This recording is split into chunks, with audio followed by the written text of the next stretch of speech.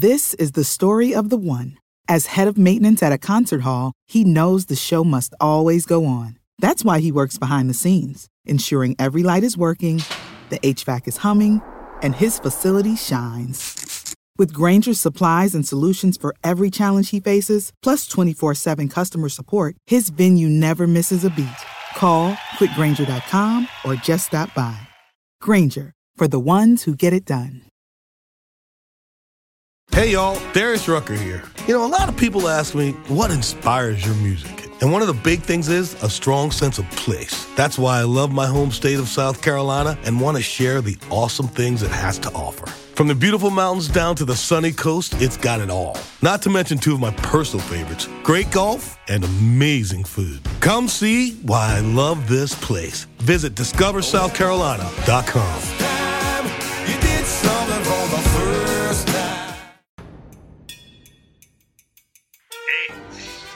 Britflix.com podcast.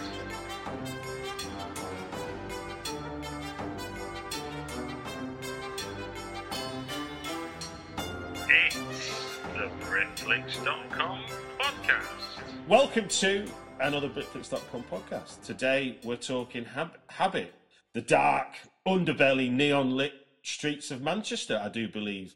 Simeon Halligan, the director of said movie. Hi. Hello, how are you doing, Stuart? I'm doing all right. So, your latest film, Britflix covered White Settlers when that was around. So this is your next film, yeah? After White Settlers. It is. So do you want to give the Britflix audience a little brief synopsis to what Habit is? I will try. It's always a thing of like not knowing whether to give too much of the plot away. But sell me the sizzle, not the steak. So Habit is it's actually based on a novel. Okay. McGee, and it's set in Manchester, and it's centers on a character called Michael, who in the film was played by Elliot James Langridge, who was the lead guy in a film called Northern Soul, which you may have seen a couple of years ago. I did, yes. This Michael's a character who's kind of pretty down on his luck, and that something dark and tragic's happened in his past, and he's a bit of a mess, really. He's kind of early 20s, signing on.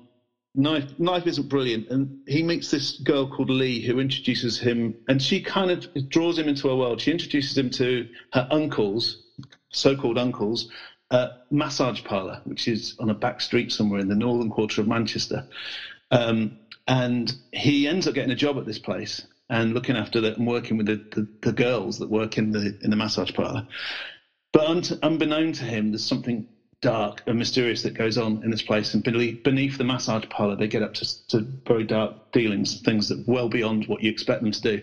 And he's slowly but surely sucked into their world and introduced to this underbelly world that's very dark and very kind of visceral. And they want to introduce him to what they do and what they get up to.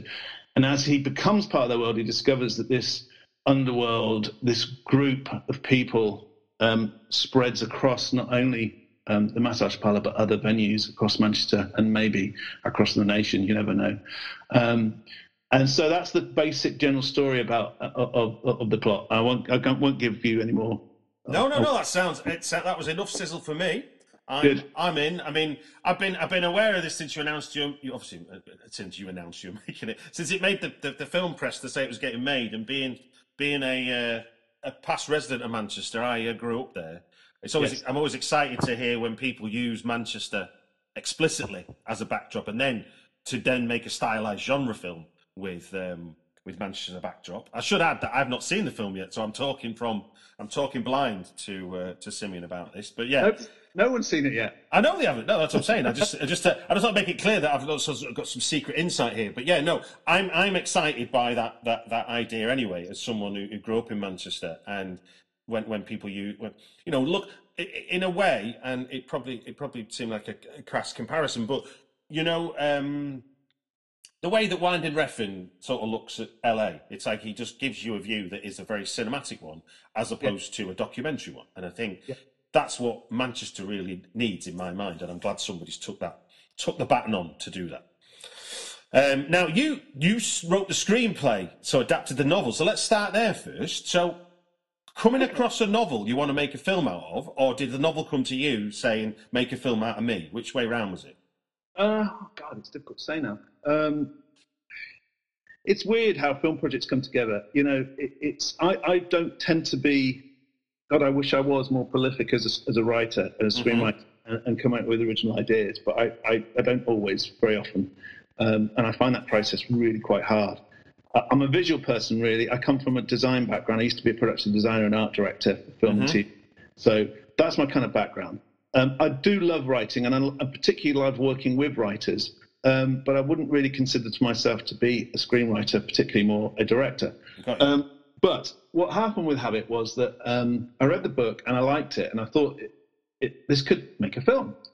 And then I talked to a few other people, colleagues of mine that had read it, and some of them were like, do you think this is going to work? Because the book is written first person, and the world that you enter, you see everything through Michael's eyes. And it's a great book, and I do recommend people go read it, particularly if you love Manchester, because it's all set in real places in Manchester. Every single place in the book is a real place. Even though it's a piece of fiction, every single place in the book is a real place. So he's a Mancunian himself, is he? The author? I think he's possibly from Liverpool originally, but he's lived in Manchester for many, many years. So he knows Manchester inside out, and even down to the kind of the place where Michael lives, the kind of grotty flat that he lives in, was a real place. In fact, I think it might have been somewhere that Stephen lived in when he was kind of a student or something. So what was interesting was he took me around all the real places.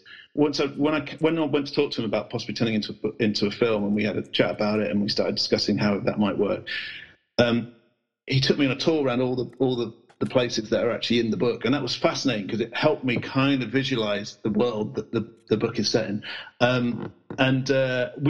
A lot of those places we didn't shoot at because it just wasn't possible to do so. For instance, the massage parlor, which is a really important location in the book, and obviously features highly in the film. We couldn't shoot. There is a real massage parlor, and it is actually called. It did used to be called Cloud9. It isn't called that anymore. It still exists, but it has a different. We couldn't shoot in the real massage parlor, obviously. So we built a set for that in the end in the Pie Factory, which is a soundstage place in Media City in Seoul. But we created the exterior on a back street in the Northern Quarter. So the thing about Habit is, to me, it feels like it's set, even though it's written a couple of years ago, it feels like it's set 15, 20 years ago. Yeah. The Northern Quarter, part of Manchester that a lot of it's set in, it's seedy back streets and stuff. It's not that seedy anymore. I mean, some of those little back streets are still there and still seedy, but most of the Northern Quarter has been turned into a kind of very trendy kind of area now, which has been, lots of trendy bars and... Yeah, you're talking to someone... I used to work in the Ladbrokes on Swan Street, opposite what was the old Daily Express building back in 91. Right. So, yes, it has changed considerably. So the actual massage parlour is on Swan Street. Ah, right, okay, cool. I know exactly what you mean then, yeah. The one in the book is, not the one that we recreated in the film. We put that on a different street, but yeah. Yeah. No, that was in 91 for certain. Gee whiz, it was... know that, but you know what it was like. Yes, I do, yeah. Have it kind of, pictures in a way. It's kind of the Northern Quarter just before it kind of, lots of money was spent on it, No, that makes sense. So from a kind of adapting a book then, and it's interesting you say that the challenge already is, if a film's happening in somebody's head through their eyes, that doesn't make for a good film because that's just a load of voiceover. It was a challenge, and it's funny. Earlier drafts and script, we had a lot of voiceover because it was the obvious that you take stuff out of the book and of course, yeah, no, I've seen it a million times. But we gradually, I ended up. Stephen, who wrote the book, I did ask him whether he wanted to get involved in writing the script, and eventually I kind of felt like he wasn't wanting to do it. I don't know. So we were going to do it together, and in the end it was kind of like, right, I think I'm doing it. So I actually ended up writing the screenplay based on the book. And he helped out and worked with me just in terms of kind of, once I'd had drafts, we'd sit down and talk about it, and I brought a couple of people that I trust together, him and another guy that I work with sometimes on scripts and stuff, and we, talked it through. slowly but surely, because it was a tricky process, turning it into a film, and certain things that worked in the book didn't necessarily work in early drafts of the screenplay. Characters would come and go. There wouldn't necessarily be a character arc for certain characters. Well, in the novel, characters would come and go. Yeah. Which in a novel you can get away with, or it's can work. Fine. It's fine, isn't it? It's perfectly fine. But we came to realise, with the script, that it wasn't really working so well. Some of those characters. So, for instance, the main antagonist in the film, who is a guy that's a threat to this, this group that Michael becomes part of, this kind of cult, this group of people that do very strange stuff. But there's one gangster character that's a real threat to their world, and he becomes the main antagonist in the film. And I had to develop him much further than was in the book, because he kind of just steps in at the end of the book and isn't really kind of threaded throughout the story. And I realised, obviously after the point, later on when you look back at it, it seems obvious that's what you should do. But when you're in the middle of developing a screenplay, those decisions are quite hard. It's difficult to realise that you need to kind of seed this character through from earlier on to give him. No, I think you're totally right. I think a film, whether we like it or not, a film needs to seed its resolution, even if it's oblique. Whereas a book can go da-da, and you go, Jesus, it was Father Christmas all the time. Every rule is there to be broken, though, isn't it? But I just felt that, for this particular story, for it to work, we did need to make some of those changes. It took a while to make those changes work, but I hope that the film does succceed. Well, no, but it doesn't have to be explicit. It can just be tonally. I mean, obviously, quite famously in recent years, Kill List was kicked and applauded for doing the Wickham Andy ending. And I've interviewed Andy Stark about it before, and he said, we have people who are vehemently, who we call now Act 3 deniers. Because they go, we love the first two acts and don't like the final act, and you think tonally it's all there. It's not it's not explicit. It's not saying definitely there's going to be a pagan thing towards the end. But when you look back, it's all there. So it's not always about explicitly seeding. But So in terms of a film I've looked at before, where I've read the novel and I've watched the film, is Wake in Fright, the Australian movie. Oh yeah. And in the novel, it is like what you're describing with Habit. It's very much from the point of view of him experiencing this time he gets himself trapped in this outback town. Yes. And the character of Donald Pleasance in the film is barely in the book. And what you realise they did for the film choice is they've given all the thoughts that were in the hero's head and put them as almost like accusations from Donald Pleasance's character. That's really interesting. Okay, yeah. So I just wondered, what were your tricks that you did to sort of try and get some of those important parts? Obviously, you can't cover every page of a book because the film's not long enough. But in terms of those kind of getting thoughts in head out into the action, what were some of the tricks you had to do? It's incredibly difficult because, again, I don't consider myself to be a major screenwriter. So it was something I started to realise was quite tricky, because also, if a story is written first person, like you're suggesting, like you're saying, you're not necessarily hearing their thought processes, in a book you're hearing their thought processes, but you can't necessarily convert them to a film very easily, because how do you convey thought processes, visually with pictures and sound? So the other issue with Habit was that the lead character is quite an insular character. He doesn't necessarily, his character journey and arc isn't necessarily huge. He does go on a journey, but it's a subtle journey, and I had to try and make that journey a little bit stronger. He tends to internalize things, and he's not a character that gives a lot of way about what he's thinking, because that's kind of who he is. It's very kind of, he's quite insular, and he's not necessarily proactive character in the book, not hugely proactive. That's the kind of person he is, and so he's like a passenger in his own story, as it were. To a certain extent, things happen to him. Yeah. He reacts to them, but he doesn't necessarily kind of like, they all say, traditionally with stories that the lead character it should be proactive and should make changes and become a better person by the end of the story. Yeah. And it was difficult with this character because he doesn't necessarily. His arc isn't huge, but it is there. So I had to emphasize that a little bit more. I think, and I had to make him a little bit more proactive than he is in the book. in terms of trying to convey his thought processes, interesting. I needed an actor who could try to convey his thoughts through his performance to a certain extent, because he doesn't always say a lot. Well, no, I mean, I think given the way you've described it, it's reminded me of Emily Blunt's character in Sicario. She's not active at all. She goes from one banana situation to another, and she's constantly she's almost like half drowning in the problem she's in, as opposed to able to resolve it, because the minute she gets her head around any situation, she's thrown into something wilder. And basically, you're right. Yeah, you're right. It's almost like the performance is allowing the audience to understand the confusion, as opposed to saying, "Oh, I don't like this. Why aren't we?" You know.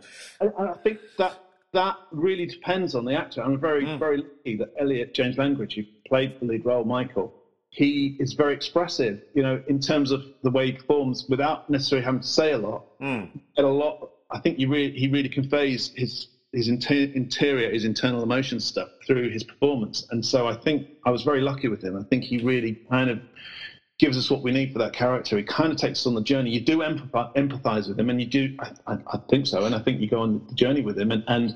And he becomes something that's pretty unsavory in this film. And to most people, and the film is asking you to identify with him in that process and go on that journey with him, and it's something that most people would find abhorrent. So it'd be interesting to see whether people do enjoy that journey, embrace his character and where he goes with it, and kind of understand, what he does and where he goes to, because for instance, I saw that yesterday. I watched Swiss Army Man. There's an example of a film about have you seen Swiss Army Man? Yeah, you say Swiss Army Man as your phone vibrates and makes a fart sound down the line as well. That was quite well cued.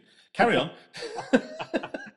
Well, that film, to identify with this bizarre relationship between and Daniel Radcliffe, and he kind of falls in love with a dead man, which is kind of abhorrent to most people, and so I was quite fascinated by that film. I thought it was quite good, actually, and it's not a huge comparison to Habit, but it's just that thing of a character going somewhere that you're expected as the audience to go on that journey and identify with that character doing stuff that you wouldn't. Well, I think I'm going to say, but if you expect us, if you want to take us on a journey into the dark underbelly of anything, then to expect it to end in happiness and light is a kind of weird expectation, isn't it? I mean, I go back to the example I said before. Waking Fright is an absolute cock, the main character, but it doesn't stop us empathising with the pickle he gets himself into. It gets increasingly worse. Yes. But it is fascinating. I think the way Elliot plays the character and the way he kind of embraces that world, and by the end of the film, hopefully you're with him. I mean, I keep wanting to. I'd be really keen to make further stories around Habit. I think that there is the potential to expand the world. And I want to find out more about this world that it presents. I think it could be quite interesting to make more films or a TV series, something like that. Although, not being a screenwriter myself, we're still kind of scurrying around thinking, well, what are the other stories to be told in this, and who could we work with to expand? Right. So, in terms of, you've mentioned that you shot on a soundstage to get the massage parlour stuff. Yes. So you built that. So I guess did you do that because that is a kind of key venue where we go back to repeatedly, or we spend a lot of time there. So it was kind of worth your while to sort of do that as part of the production. Yeah. So in that sense, then, did going out into Manchester as a location to shooting, what were the challenges there? And given what you said already about almost like the vibe you were trying to sort of tap into is of a kind of on the cusp of the urban urban renewal that's gone on in Manchester over the last 25 years. Yeah. Is something that's happened, but obviously there's a tipping point between the two things. Because even when I think back to when I worked at Swan Street, there still was like the dry bar already existed, and Night and Day, but they were kind of little. They were like flagpoles of sanity in a street full of absolute bonkers, in many senses. And last time I was in Manchester, I was having a beautiful American diner experience about 4 doors down from which is like the new coffee pot, which was an old greasy spoon in Stevenson Square, and he's now a really nice, huge venue, which I think they do live events and all kinds in there now. And it's sort of, I feel like, wow, Manchester's a very different city. So that's a long way of me asking the question of how did you go about finding those real locations within Manchester post the urban renewal to create the vibe that you wanted to create for Habit? Because they're still there, but there's not so much. Obviously, yeah, I never thought of it that way.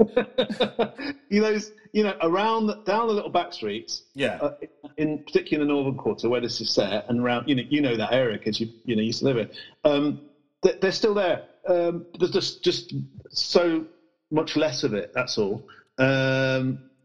Back of Piccadilly, that kind of area, little cobble streets, little streets down there, the back, and you've got a lot of those back of those buildings have got kind of ancient old Victorian fire escapes on them and things like that. It almost feels like kind of New York or something in a way. Some of those parts, and they have been used a lot. They used some of those streets for Captain America and movies like that when they wanted to convey kind of in the UK shoot something that looks a bit like period New York or something. So what would you say is your best find in terms of what you're able to use cinematically around the streets of Manchester? Oh God.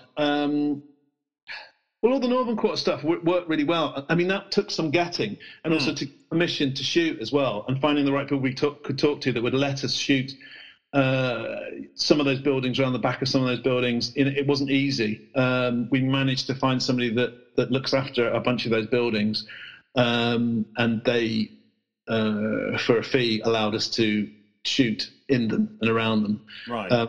That was a good find. If we hadn't had that, it would have been difficult. Yeah, it's. I think all of those kind of.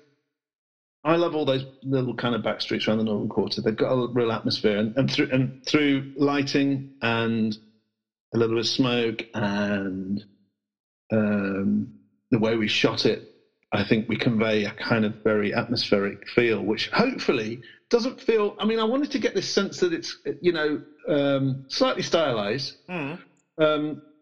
But, when I say neon glow and rain-swept streets, there is a touch of that. But, you do get that in Manchester anyway. So it's kind of heightening that vibe a little bit, I think, particularly with the exterior stuff, nighttime stuff, a lot of the nighttime stuff set around the Northern Quarter to give it that kind of, I don't know. Some people have said some of the stills look a bit like Blade Runner. It's not Blade Runner, but it's got that kind of slightly kind of... Take the compliments where you can find them, Simeon. Absolutely, yeah, absolutely.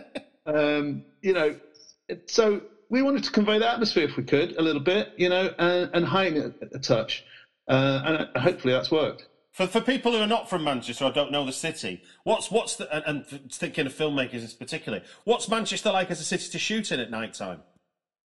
That's tricky. I mean, I think all cities are tricky shooting, aren't they? I mean, we did have some moments. Because that area, it's quite fascinating though. You can be just down a little back street. Yeah. You're just off the main drag, and a lot of people just leave you alone, bizarrely. But you'll always get the odd kind of group of drunks that wander up and start causing trouble. We did have a bit of that. We did have people throwing bottles and God knows what else, because it just happens, doesn't it? I mean, people see lights and they see a film crew in the middle of the night, 2 o'clock in the morning, 3 o'clock in the morning, and you've got a crane or something, and the camera's up high, and you've got a bunch of lights everywhere, and a whole bunch of people all gathered around. You're going to draw attention to yourself to a certain extent. So we did get some hassle. It can be tricky, and it is a busy area. No, I was going to say, even if you just go off those streets, you're not a million miles from where all the action is at the same time, are you? Really, really close to it. But it's funny how kind of a lot of people are quite blinkered. They'll walk down the street and they don't really kind of look down that little back street because they never go down it. There's got no reason to go down it because there's no bar or club down there. But you'll always find some people that are drawn to that and kind of spot the film crew and decide to come and cause a load of hassle. So we did get a fair bit of that. We had to close some roads and stuff, and that can be really tricky. And try to redirect traffic and stuff. So when you've got all that going on as well, particularly we did a scene where they come out of a club and it's supposed to be busy, I think Thursday night, and it was tricky to kind of control because we didn't have that many extras. We only had about 3-4 cars that were our cars that we could drive up and down, and then it was trying to control all the actual real traffic that was going by and all the passers-by. To, if they're going to be in the shot, then please don't start, waving at the camera and all that kind of shit. And hopefully they're not going to be in shot, and you try and control that space. But it can be difficult because we're shooting down a long street, and it's hard to control everything. We didn't have a massive crew, so. No, I was going to say, because it's all very well for Captain America to come into Manchester and use a bit of it, because it will have the economies of scale to just basically push everyone away, and it'll have bodies on the ground. I'm guessing you wouldn't have had that luxury, would you? We had a decent-sized crew, but nothing to the scale of Captain America. Our film was, in the hundreds of thousands, so it's quite low budget. Could you tell me a fond memory of shooting the film that someone that wasn't on the shoot would never have an idea about watching the final movie? God, that's a difficult one. I'm trying to think of something.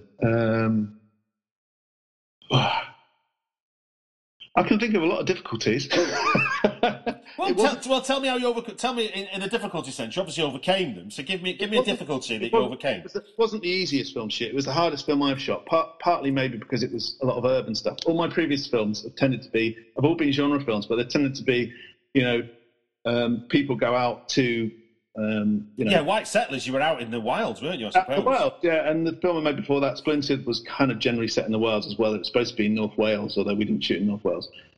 And it was great to it was suddenly realising we've made a couple of movies, we're based in Manchester, we've made a couple of movies that are set, one in Scotland and one set in North Wales. Why the hell are we not making movies that are set in Manchester? So that was one of the reasons I really wanted to make this film. It was like, let's make something urban, let's make it in our city. And then I did come to realise that actually I can't think of a horror movie that's been set in the city of Manchester for a long, long time. The last thing I can think of is Living Dead in the Manchester Morgue, which is 1973, I think. And if you've seen it, you'll know it's not really set in Manchester anyway. Yeah. Ends up going to Lake District, doesn't it, and stuff. Yeah, I suppose. Your star, one of your stars, Ian Marsh, is it? William Ash. Sorry, Ian Marsh. We're talking about, but he's footballer, isn't he? William Ash was in Hush, which I'm guessing was around Manchester, wasn't it? Or was it not? Have you seen Hush? Yeah. With going around the motorways and stuff. I just figured, given the two... Yeah, it's good. I saw it a while back, and I hadn't seen it when it first came out. And I saw it, obviously, before we made this movie. I really liked it, actually. I think it's really, really good. No, I think it's a grossly underrated film, if I'm honest. Yeah, but it's not urban, really, is it? It's kind of set in the motorways, mainly. Yeah, is it Northwest? It is in the Northwest, though, isn't it? Yeah, it was made up here, yes, it was. Yeah, that's what I figured. From my memory of seeing it, it's a long time. North or... I think did Warp involved in making it, so it may have been more towards Sheffield way. I don't know. Yeah, true. That's the truth. Mainly kind of motorways and service stations, wasn't it? Yeah. And then the wilds. Well, look, let's tell people when they can see Habit. So what people won't know is, given the magic of podcasting, we've already talked about Grimfest. So on Thursday, the 5th of October, Habit is opening Grimfest at the View Printworks Cinema in Manchester. So that's one place people can see it. Yes, 7 o'clock.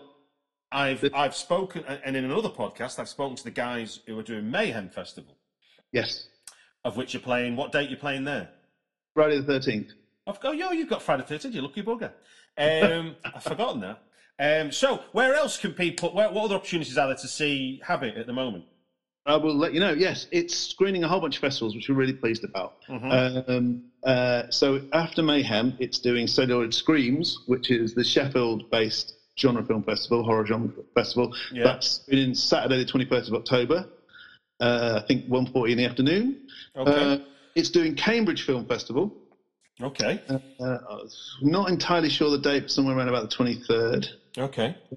Doing Dublin Horrorthon. Screening on Friday the 27th of October. It's doing Abattoir, which is the Wales Genre Film Festival, in Cardiff on the 29th of October. It's doing another UK one, again in the north. I can't announce it yet because they haven't announced their lineup. So That's fine. I understand. But so that it's got He's doing a whole bunch of other festivals around the world, but maybe not so relevant to this. But yeah.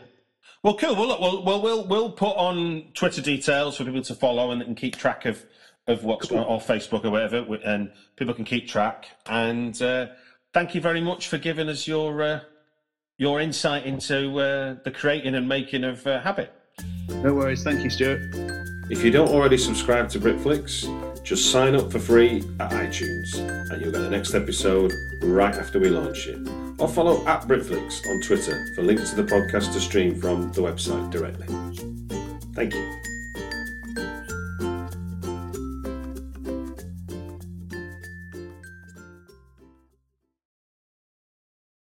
This is the story of the one.